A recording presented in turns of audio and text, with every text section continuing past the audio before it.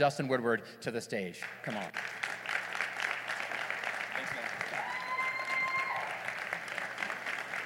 Awesome. Well, hey, you guys can go ahead and be seated. And I just want to say, sometimes people mean well, but sometimes they say things that they actually don't live out. And I just want to say that your pastors, I have known Matt I was guessing 9 or 10, and so if you said it, I'll just go with 10 too. This guy means what he just said. I walked in and saw the hashtag for ABQ. There's a reason your church is called City Church. There's a reason he's the pastor of your church. And he really does mean for unity in our city. And Matt, I really believe that you guys are going to be a vital part in leading that. You've always meant that. And it's always meant something to me, and you've inspired me a lot. Every time I see you, something about church unity comes out of your mouth. And I think that that's a huge calling for you and your church. And thank you and Amber for letting me be here today. You guys are amazing, amazing people. Can we give your pastors a huge round of applause? They're pretty awesome. Like Matt was saying, my name is Dustin Woodward, and I am the associate pastor at Copper Point. My dad is our senior pastor, and let's see. In January of 2020, I know this because we were talking about it. In January of 2020, my parents will have been on staff as a pastor or senior pastors for 40 years.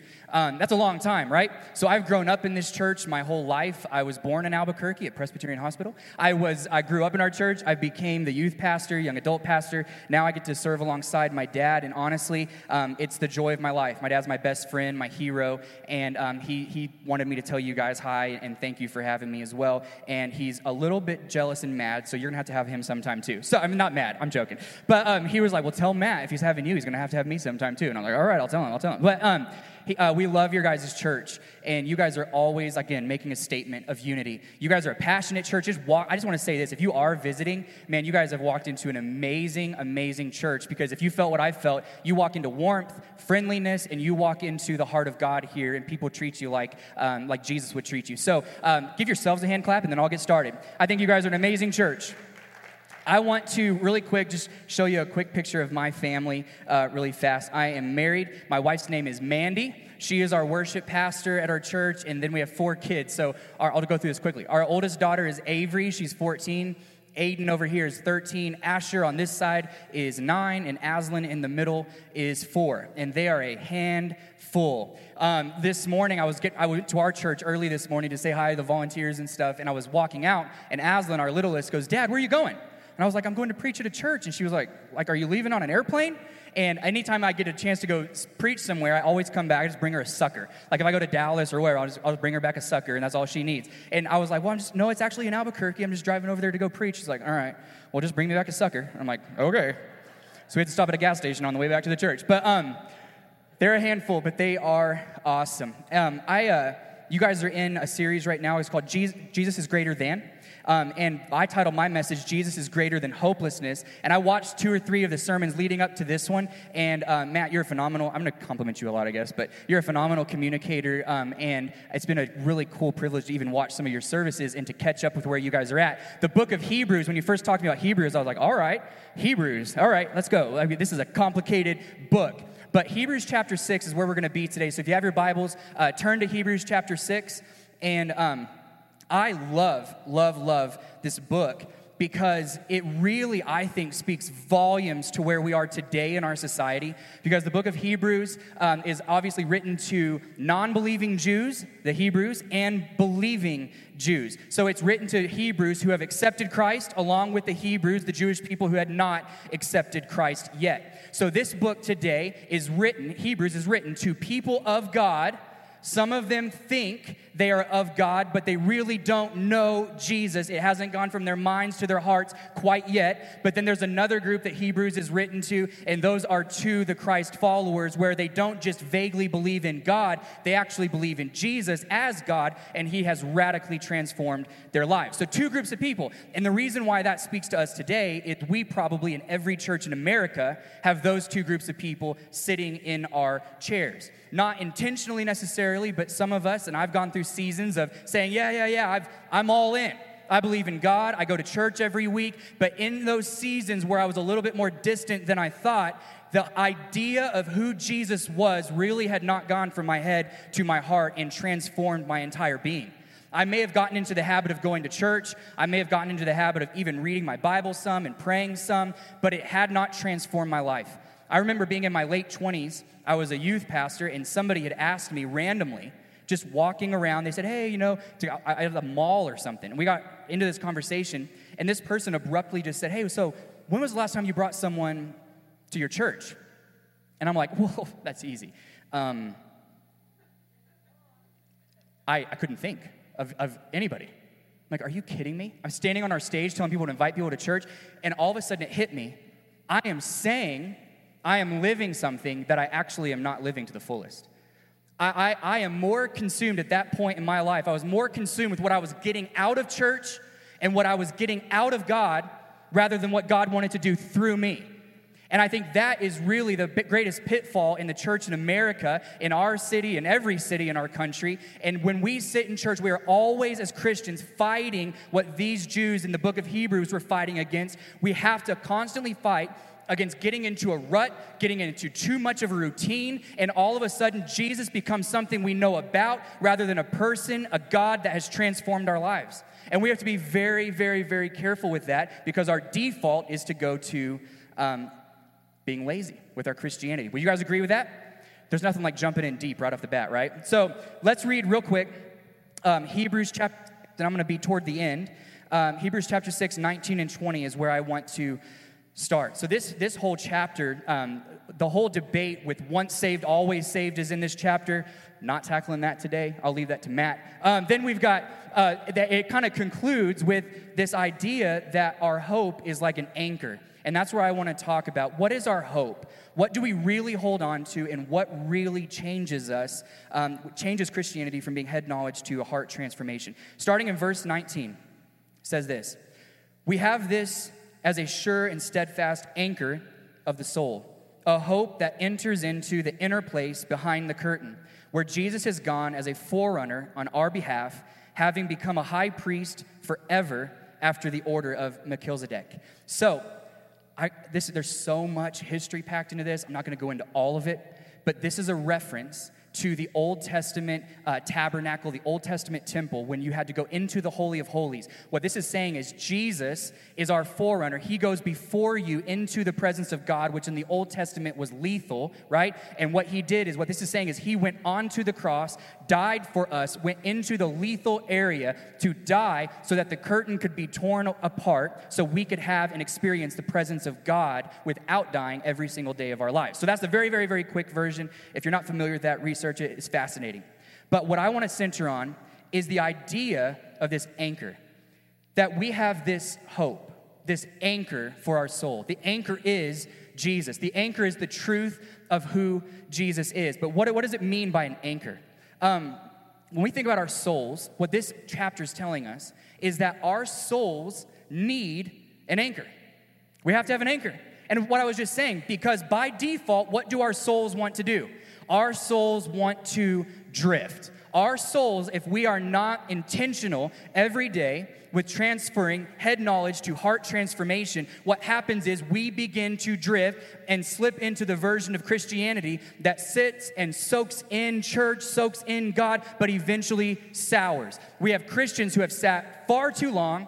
They have soaked in the word far too long, and they've allowed themselves to sour because it never went from here to here.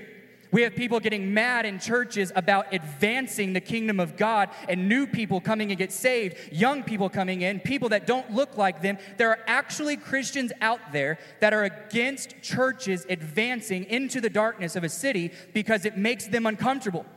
Did you know that Jesus never once promised that we could ever be comfortable? He never promised us that. He actually promised us the opposite. He didn't look at his disciples and say, guys, for the rest of your lives, it's going to be really comfortable. Just sit, soak it all in, find a good Bible study, attend it for 20 years, you're good to go. They all died for Jesus.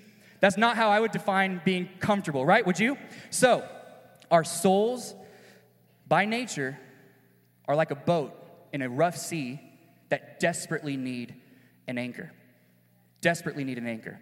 Verse 19 talks specifically about that. So here's what I want to ask. What is it about an anchor that makes us feel secure. I don't know if you've ever been on a boat, and I know you referenced this a couple weeks ago, but I've been on a boat that we forgot to put the anchor in because I'm not really a fisherman or a boatman. Is that what you call it? I like being inside with air conditioning, guys. I'm not going to lie. So this one time, my grandparents had a beach house, and we went out on my grandpa's boat, me and my brothers. We don't know anything. So we're like going out into the water. We forgot to take the anchor. So we're like fishing, and then all of a sudden the engine stalls. And we're like, this is awesome. And we start drifting so fast. It was mind-blowing how fast we were drifting because we didn't have an anchor. Finally, because of the grace of God, the engine came on, and we lived to tell the story of how we were horrible fishermen. But it was one of the scariest moments of my life, honestly. There's this massive sea. It was rough. We don't have an anchor, and we are drifting, and I'm starting to see the land get further and further away, and all of these crazy thoughts start coming into your mind. And you immediately know why there is security in an anchor. Why do we feel secure with an anchor? Number one, because it's attached to us. It's attached to us. Like, I feel secure because that thing is attached to me. It's attached to me. The second reason why we feel secure with an anchor is that it goes to a place that we cannot go to attach to us to make us feel secure. So I want you to think about it. What about an anchor makes us secure? It goes into the water, but it's not the water because the water is the problem, right? It's not that you just, the anchor just goes down into the water. No, because it's the water that's messing me up. The water in this metaphor is our world. Our world is a rough sea. So the anchor doesn't just go into the water. What is important about the anchor, where it goes? It has to go to a place I cannot go. It has to hit the rocks at the bottom. It's got to hit the sea floor, and it's got to go somewhere that I physically can't go to latch onto something I cannot latch onto to give me security. So when the Bible says that Jesus was the forerunner and went to where we couldn't go, that's what this verse is saying.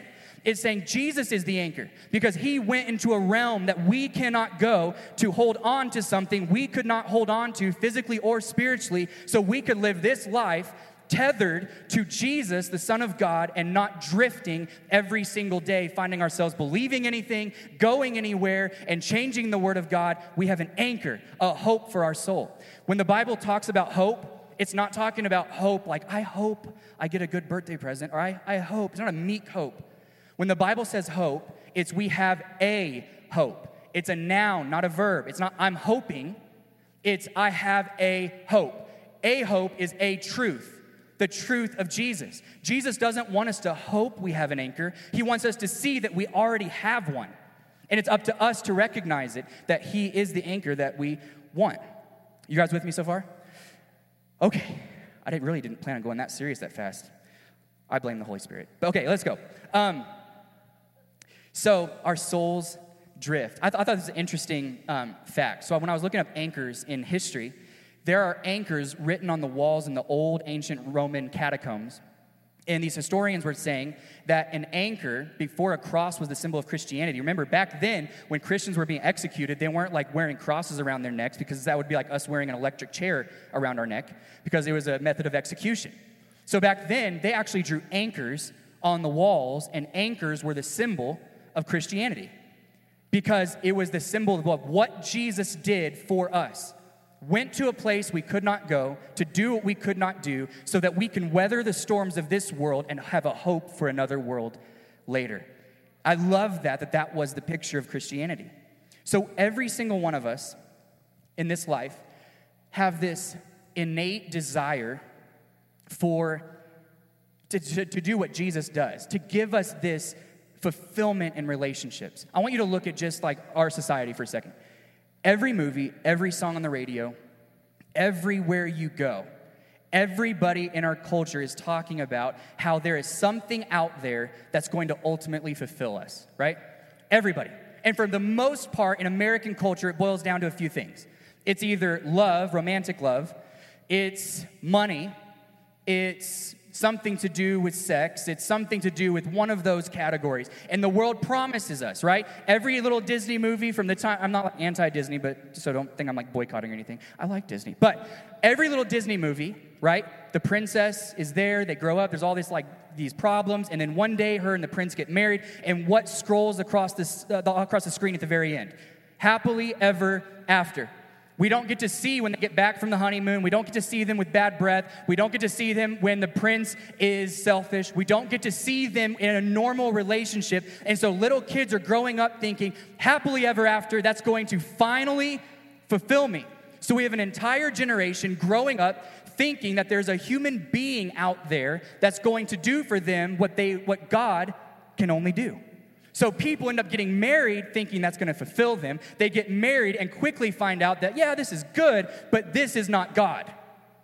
This is a good thing, but it's not a God thing. And what we find out is that relationship we are craving so bad for fulfillment is in fact Jesus. But until we know that and experience that, our world is shaking. Our world is shaking. One of my new favorite passages is Acts chapter 4. We did a series on Acts this spring at our church. And Acts chapter 4, toward the end, it's a story where Peter and John just get out of jail. And the rest of the early Christians are gathered, and it's a very chaotic time in Christianity. People are getting kidnapped. The Christians are getting kidnapped and thrown in prison. Families are being ripped apart. Children are being taken away. The Romans and even some of the Jewish leaders are seizing land, and they're just taking apart all of these people's lives. So Christians were extremely anxious. And so they were praying in this area, and Peter and John join them. And when they're praying, it says the Holy Spirit came to where they were, and the ground began to shake. When you research this in the original language, it's not a metaphor. The ground actually began to shake when they began to pray, when the Holy Spirit came. And so when you look at this, this is what was shocking to me. So this is how I want you to see this. Before they went to God in that moment, and the Holy Spirit became real to them again since the upper room. So they're in Acts chapter 4, and it's like they needed a fresh wind from the Holy Spirit, right? So the ground began to shake. But think about this. Before that prayer, the ground was shaking them, right? So the world is shaking them. They were shaken by the world. All this chaos, the fear of everything happening, and people being taken away, their money being seized, their land. They're so afraid. The world is shaking them. When they go to God in prayer and humility and say, I need this to go from my head to my heart again. I've got to re-anchor in Jesus. The Holy Spirit is sent. He shakes the ground. So originally the world is shaking them. Then God shakes the believers, and then they come out of Acts chapter 4, and the believers shake the world that was once shaking them. That's the pattern. But the problem is we think we can have a one-time experience, and that's it. But we are without an anchor. That's the default. Every single day, we need to wake up saying, the world is shaking me. And if I go to anything but God for my fulfillment today, then the world is going to continue shaking me. But I choose to go to God, and then God will shake me, and then I today can shake the world. That's the pattern we have to live. But we slip into this monotony and really lazy Christianity. I do it, you do it, and we have to be intentional about not allowing it to happen. That's what we have to do. So unless we put our full trust in God, we're putting our trust in something else. And I mentioned a few of those a few minutes ago, but we have to be so careful about what we put our full trust in. So let me ask you, do you right now, just pause for a second. I'm just going quick, but I want you to think. Where are you at with this whole head to heart thing? I'm not trying to say if you call yourself a Christian, you're not. But what I'm trying to say is ask you, where is your Christianity right now? Is it something you acknowledge that is true, or is it something you live out because you actually believe it's true? Not perfect. So let me ask you what that person asked me in the mall that day. When was the last time you brought someone to church? When was the last time you stood on the sideline of one of your kids' games and more than one or two people next to you knew that you were a believer? When was the last time that you viewed that area as a mission field, your work as a mission field? Because the church in the New Testament, as you know, if you're a Christian, was not about a building. It was about people gathering and then being sent out as the church. So you are the church at your workplace. You are the church on your team. You are the church at your school. How good of a church are you? Because we like as Christians to look at churches and say, how good of a church is that? I'm going to go on Yelp and I'm going to give it stars. I'm going to write a review and say that this was wrong with the bathroom and that was wrong with the wall and this was wrong with that. I think church Yelpers and reviewers are going to stand before God one day. And he's going to say, well, let me review you. How were you as a church in your school, at your workplace? Because it's very easy to criticize churches. Very easy. But what about if we viewed ourselves as one? How many stars would you give yourself? So we have to put our truth, our hope, in a truth that is unchanging. And again, it's Jesus. But what does it look like? Jesus is truth. He said he was truth. And I want to read a passage real quick from John chapter 16. This is Jesus talking. And he's talking about the coming Holy Spirit and the Holy Spirit's role with teaching his followers and teaching them and training them and when it comes to truth. This is what he says in John 16, 13 through 15. When he, the Holy Spirit of truth, the Spirit of truth comes, he will guide you into all the truth. He will not speak on his own. He will speak only what he hears, and he will tell you what is yet to come. 14. He will glorify me. That's important, that word glorify. He will glorify me because it is from me that he will receive what he will make known to you. All that belongs to the Father is mine. That is why I said the Spirit will receive from me what he will make known to you. I think this is really interesting. This word glorify in the original language means to put weight on. So when we sing songs in worship that talk about glory, giving glory to God, glorifying his name, it's saying I am putting my full weight and trust onto God. So what Jesus is saying is the Holy Spirit, Jesus is so much the truth that the Holy Spirit glorifies Jesus. The Holy Spirit is saying Jesus is so much the truth that even the Holy Spirit is going to put his weight on what Jesus said, spoke. Jesus said he was the Word, is the Word. What he spoke is the Word, and the Word of God truly is Jesus because he is truth. I love what he said, that when the Holy Spirit comes, the Holy Spirit is not going to give us new revelation. He's going to reveal old truths. The Holy Spirit's role is not to give people words outside of what the Bible says. The Holy Spirit's role is to come and to glorify Jesus and make real what seems not real to us about the truth of the Bible. I grew up, and I know this is a Spirit-filled church, and I grew up in a Spirit-filled church. We are Spirit-filled, and there's random times throughout the history of our church where you kind of have some people that will come up to you and say things like, this is what God spoke to me, that you're going to move to Africa, and you're going to marry someone from another country, and you're going to do this and this and this, and I'm like, I'm 13, man. Like, I'm just trying to get a B in math, you know? Like, people are saying stuff, and this is what's interesting, and I'm not trying to discount prophecy at all. I think all the spiritual gifts are very real. But what we can't do is put words in the Holy Spirit's mouth because he's not even doing that. He's putting all of his trust on Jesus, so how dare we manipulate the Holy Spirit in trying to say something to someone that the Holy Spirit didn't actually say? Because we're doing something that is very bad at that point because we're not glorifying him or God. So let me ask you, are you putting your full trust in God? Your full trust in God. When we think about truth and putting our full weight, we have to be very careful not to fall into the trap of wanting to alter truth based on societal pressure. I think a lot of times people would look at Matt, look at me, and kind of these younger pastors or whatever that are kind of coming up, and people get nervous. Some of the older saints get nervous. Like, everything's getting so bad in society. Are these younger guys, are they really going to hold to the truth?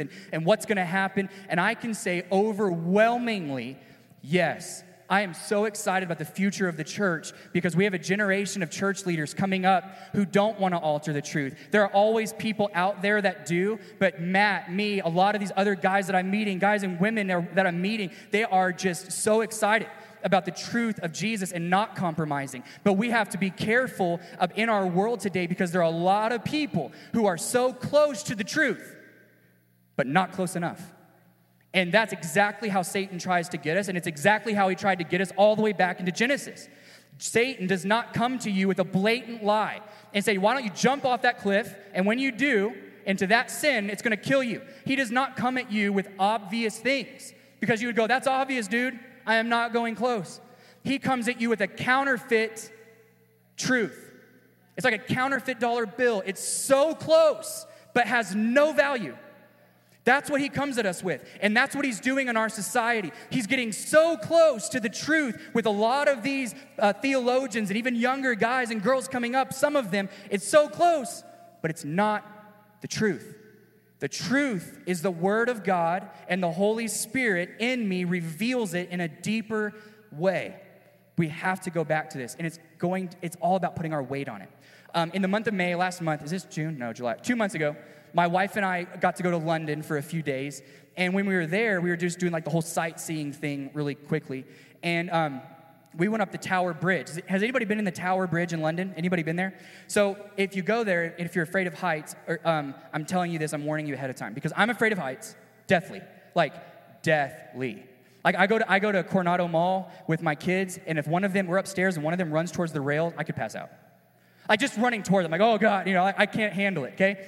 So we go up the tower, and I'm already a little bit nervous. But then we get up there, we're in the elevator. My wife took care of all of the plans and everything. We're in the elevator going up, and the girl goes, hey, are you guys excited to walk across our new glass floor up top? And I looked at Mandy, and I was like, this is the end. This is the end for us. I'm joking. I looked at Mandy and I was like, did you know about this? And she was like, I promise I didn't. I was like, what's happening? How did you not know? I'm like, I started losing my mind, So we get up there and the doors open, and here's the picture. So we walk across this, and I kid you not, when we went, it's packed. There's little kids jumping on the glass. And I'm like, seriously, this came out of my mouth. I'm like, whose kid is that? Who are you horrible parents? Like, I was so mad at it. I lose my mind with heights. I'm like, I just go nuts. And so we're there, it's jammed, okay? People jumping, this guy's like laying on it. I'm starting to have that hot flushed feeling, and I'm just holding on to Mandy like, Mandy, this is like, I promise you, I'm not crazy like this in every other area, but this area, it's bad. So I hold on to Mandy's belt loop like I'm 4, okay? And I have my eyes closed, and I'm following her. I was like, Mandy, don't walk on the glass. Please don't walk on the glass. She's like, okay, I'm going to walk on this side right here where the wood is. And we start walking, and it's crowded. And I'm just doing this. And I accidentally opened my eyes one time. Like, oh, God. It was bad. All of a sudden, there's this little old lady that stopped right on the wood. And she's looking down, and she's taking pictures. And I was like, Mandy, why are we stopped? Why are we stopped, Mandy? Why are we stopped? She's like, there's a little old lady right in front of me. I'm like, push her. Push her. I didn't really do that. But I wanted to. And she was like, hold on, I can't. And finally, we make it around, and I survived. And we came down the stairs, and I was like, I'm never going up there again. I hate that kind of stuff. I look at it, it makes my knees weak. But I keep this picture up for a second. It's such a great illustration, though, of what people want to do with truth. Let's say the glass was sturdy. We may not like it, but that glass, they said, could hold a tank, an army tank on top of it. I didn't care. But anyways, it was sturdy. But this is what we do with truth, okay? We know what's real. I knew that glass would not break. But because of a fear in me, I didn't trust it and wouldn't put my weight on it. Because I didn't believe it to be true. So what did I do? I found a way around it. I was close. I got to say I went up there. I was close, but I didn't put my weight on the glass. So if somebody said, did you walk across the glass floor thing on the Tower Bridge? I could be like, well, yeah, kinda. And I think that's how a lot of people are with Christianity. Can we actually say, yes, I am a Christian. I put my full weight on truth. Or are we trying to get around on the outskirts because of something we don't like in the Bible? Well, guess what? I don't like some things in the Bible. The essence of truth is that it steps on your toes. There are things I read in the Bible and it's like, whack. I'm like, I don't like that. That steps on my toes. That steps on my friend's toes. That's somebody I love that's living that way, and I don't necessarily like truth, but I love Jesus, and he is truth. Therefore, I accept it. We don't go into math, and when the math teacher says 2 + 2 is 4, and our kid comes home like, I don't like 2 + 2 = 4, Dad. Well, it doesn't have to equal 4. I mean, we can kind of go a different route if you want to. Truth is truth. We look at our kids and go, 2 + 2 = 4. It always will. It doesn't matter if they don't understand it. It doesn't matter if they don't like it. It doesn't matter if they don't like the teacher. The fact is, the truth is the truth, and that's what it is with the Bible. It needs to be packaged in love. We need to be intentional. We need to be graceful, loving, but truth is truth. And I think it's important for people to know that the best of pastors, the most godly people in the world, there are days they read the Bible and something just hits them like a truck, and they don't necessarily like it. But again, God didn't say, you are always just really going to like everything I have to say. He never promised us that. He just said, this is the truth. Grow to love me. Grow to love the truth. And sometimes we try to wrap our minds around the truth of what God said rather than getting to know the God who spoke the truth. We have to understand that truth is truth. I'm going to read another scripture real quick. Jeremiah 17, 5-8. I love this. This has become one of my favorite passages. Jeremiah the prophet says this. This is what the Lord says. Cursed are those who put their trust in mere humans, who rely on human strength and turn their hearts away from the Lord. They are like stunted shrubs in the desert with no hope. There's that word hope for the future. They will live in the barren wilderness, an uninhabited salty land. But blessed are those who trust in the Lord, put their weight on, and have made the Lord their hope and confidence. They are like trees planted along a riverbank with roots that reach deep into the water. Such trees are not bothered by the heat or worried by long months of drought. Their leaves stay green and they never stop producing fruit.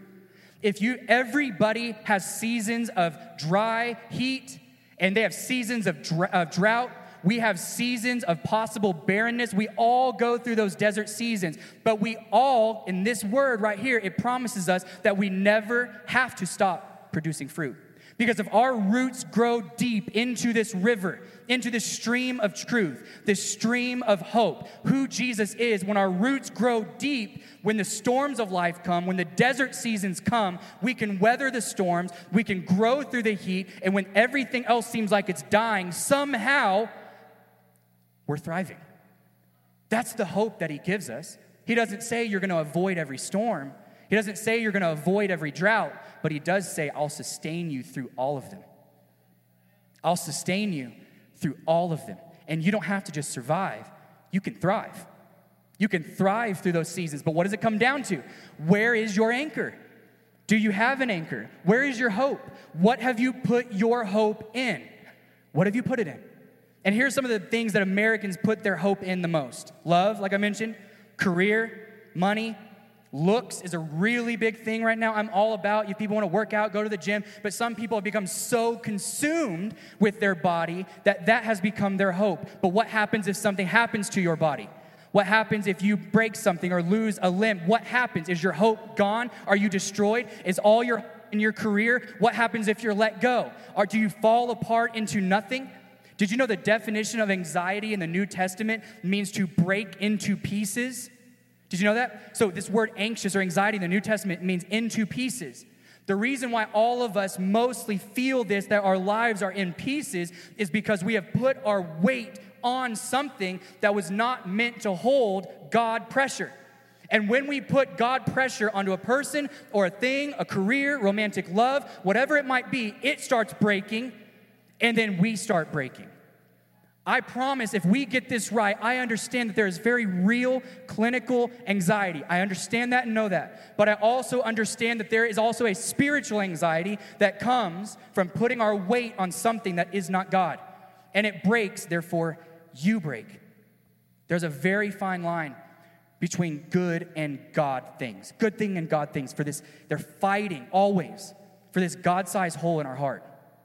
They're not always sinful things. A career is not sinful. Love, romantic love is not sinful necessarily. There's all of these different things that aren't necessarily sinful. They can be good things, but they're just not God. And that's when all this stuff starts getting really, really tricky. So if we're Christians today, and I'm getting close to wrapping up, but band, hold on for 1 second. I shouldn't have said that. But okay, I want to really make all of us understand this. So just if we can just get this last thing. If I were to sit down with each of you individually and say, where is God on the priority system in your life, if you're a Christian? If I were to ask you that, we're all by default going to give the Sunday school answer right off the bat, probably go, oh, he's number one.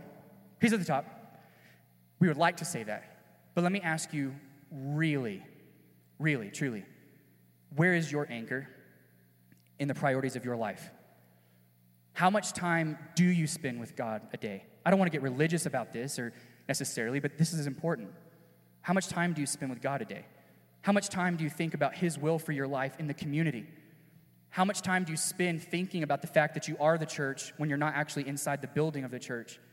How often are you training and building up your kids, grandkids, with the love and truth of Jesus Christ in a world that's spiraling out of control? What are we teaching our families? How are you living this out? Where is your anchor? And the answer to that question might be the answer to a lot of the problems you're having right now in your family, in your marriage, or in your life. If you feel like things are out of control, spiraling, things just feel like they're about to crumble, it might very well be this. we are saying we are centered and grounded on a God that we actually do not know. I know we don't like to hear that, but man, it can be the truth. So how do we get grounded in this God? How do we sink our anchor deep into the truths of God? Really, it all comes down to this. All comes down to this. Honestly, growing up in a pastor's home, my parents were never like horrible about it, like read your Bible kind of thing. But I always viewed reading the Bible as this like boring thing. I grew up with ADD. I don't know if you can tell, but I grew up with ADD. And I would start reading the Bible and I would either fall asleep or just like sneak out my window and go play with my friends in the neighborhood. I didn't love reading the Bible. I mean, honestly, today as a pastor, there's sometimes, like you're going through the book of Numbers, I'm like, will the Holy Spirit actually know if I skip the book of Numbers? You know, like, can I just get through here? Like, there's sometimes now I don't love it, but you don't even know sometimes you need it in the moment until later. Being in the Word and understanding this and allowing the roots to grow deep changes you. It doesn't matter if you're a teenager, you're 10 years old, or you're 90 years old. This is important. So it can be intimidating, though. How do we read it? Where do I start? What do I do? The typical answer is, well, book of James. Go through the Gospels. I don't know. Everybody has their own way. But I can tell you this. Wherever you start, I just want to fly through these very quickly. Don't be afraid. These are each going to take like a minute at the most. Ready? There's 5 questions. These are not my points. Don't be afraid. You guys are looking at me like you're afraid. Okay. 5 questions I want you to ask yourselves when you're studying the Bible. These are the questions that I use for me when I'm studying the Bible that have allowed this to not be boring to me anymore. And I crave getting up every single morning. It has transformed my life, my marriage, me being a father. When I set my day on the Word of God, it changes everything. And I can tell you how to get the most out of it, or at least how I get the most out of it. 5 questions to ask yourself. Number 1, after you're done reading the passage, you say, how can I praise God in light of what I have just read?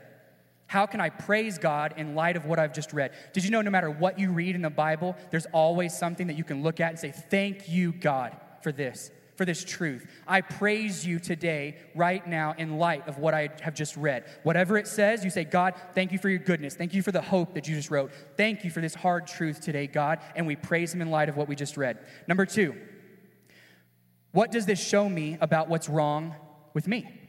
What does this show me about what's wrong with me? That's what I was talking about a second ago. The Bible steps on our toes.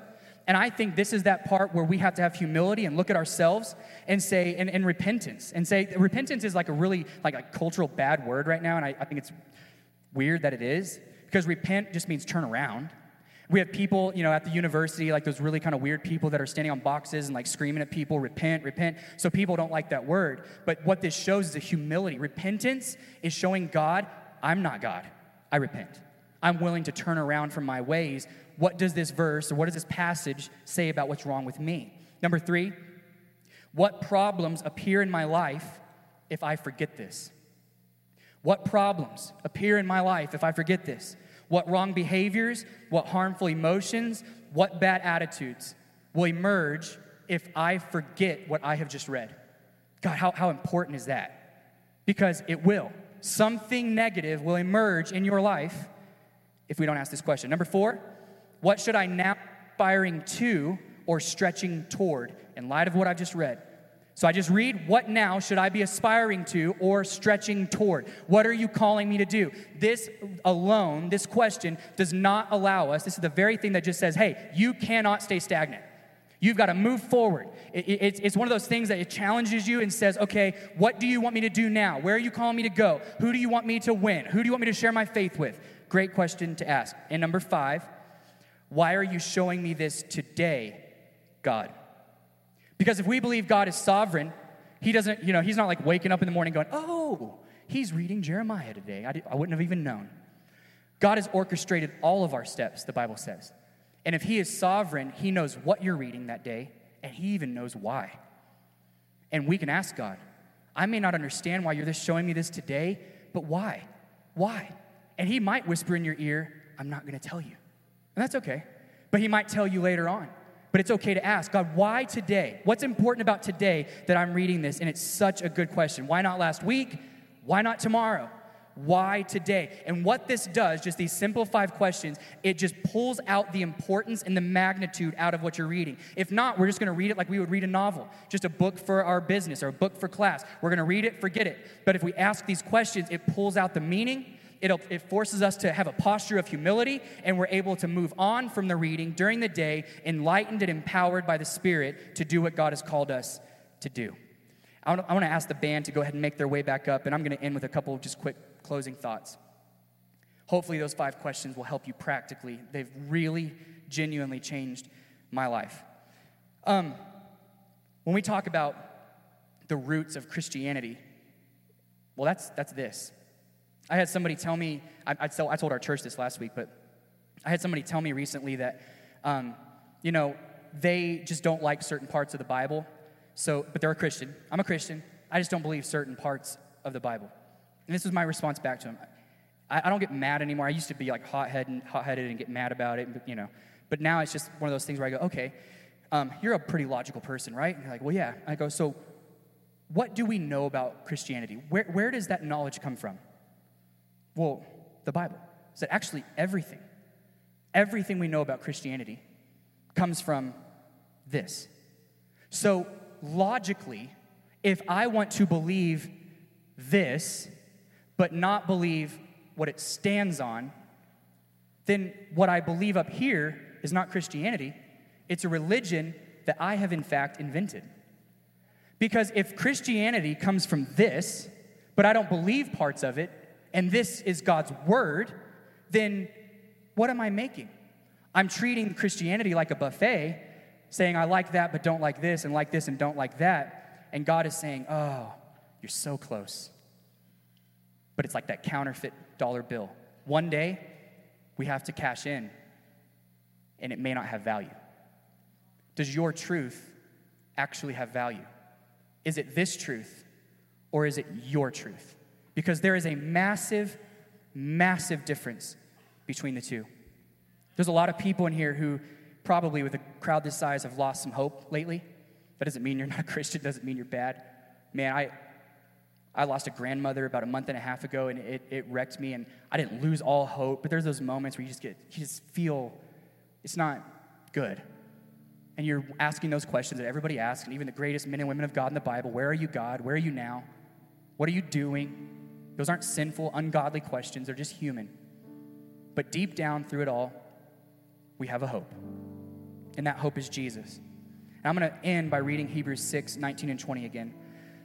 We have this as a sure and steadfast anchor of the soul, a hope that enters into the inner place behind the curtain, where Jesus has gone as a forerunner on our behalf, having become a high priest forever after the order of Melchizedek.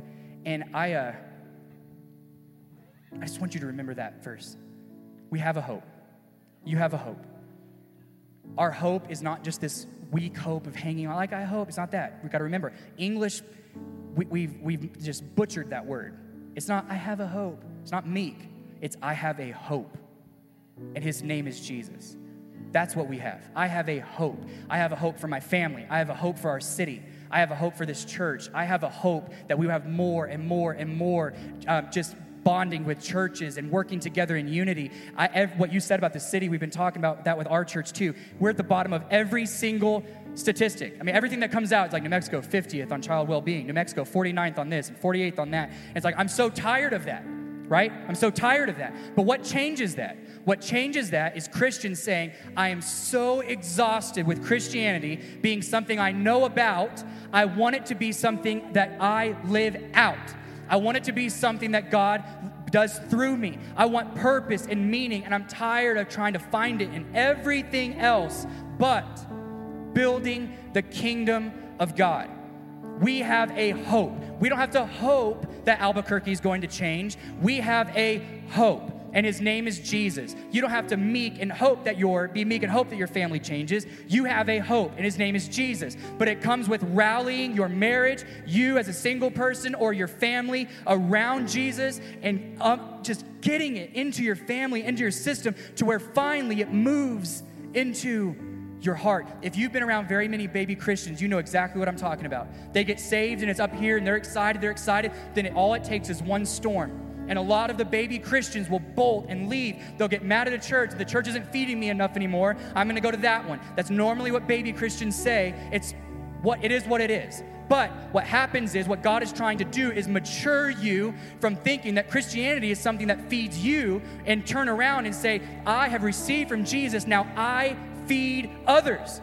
That's what it's about. But if we live our entire lives judging churches on how well they feed us, I'm nervous about what God's going to say when we stand in front of him. Because that is not a godly thing. We have to go back to the basics. Back to the basics. Build the kingdom of God. We have a hope, an anchor. I want to pray, then we'll finish with this last song. We're singing A Beautiful Name. Not a better song to sing than this right now, ending with this. Why don't you guys go ahead and stand? I want us to pray together. And wherever you're at in life, with every head bowed and every eye closed, just real quick, show me, just with a show of hands, how many of you guys are going through a season right now where you just need that anchor to be a little bit deeper than it is right now? You're just going through a season where you need God to hold on to you, and you hold on to God in a season. Awesome. A lot of hands. You can put them right back down. I just want to pray for all of us, but if you raised a hand, I just want you to zero in on God. I want you to zero in. I told you about those early Christians where the ground began to shake. Your world might be shaking you, but one experience with God, he shakes you, then you begin to shake the world that once was doing it to you. Let's pray. God, we thank you so much for today. Thank you for this opportunity that we've had to hear your word. God, this opportunity that we've had to worship each other.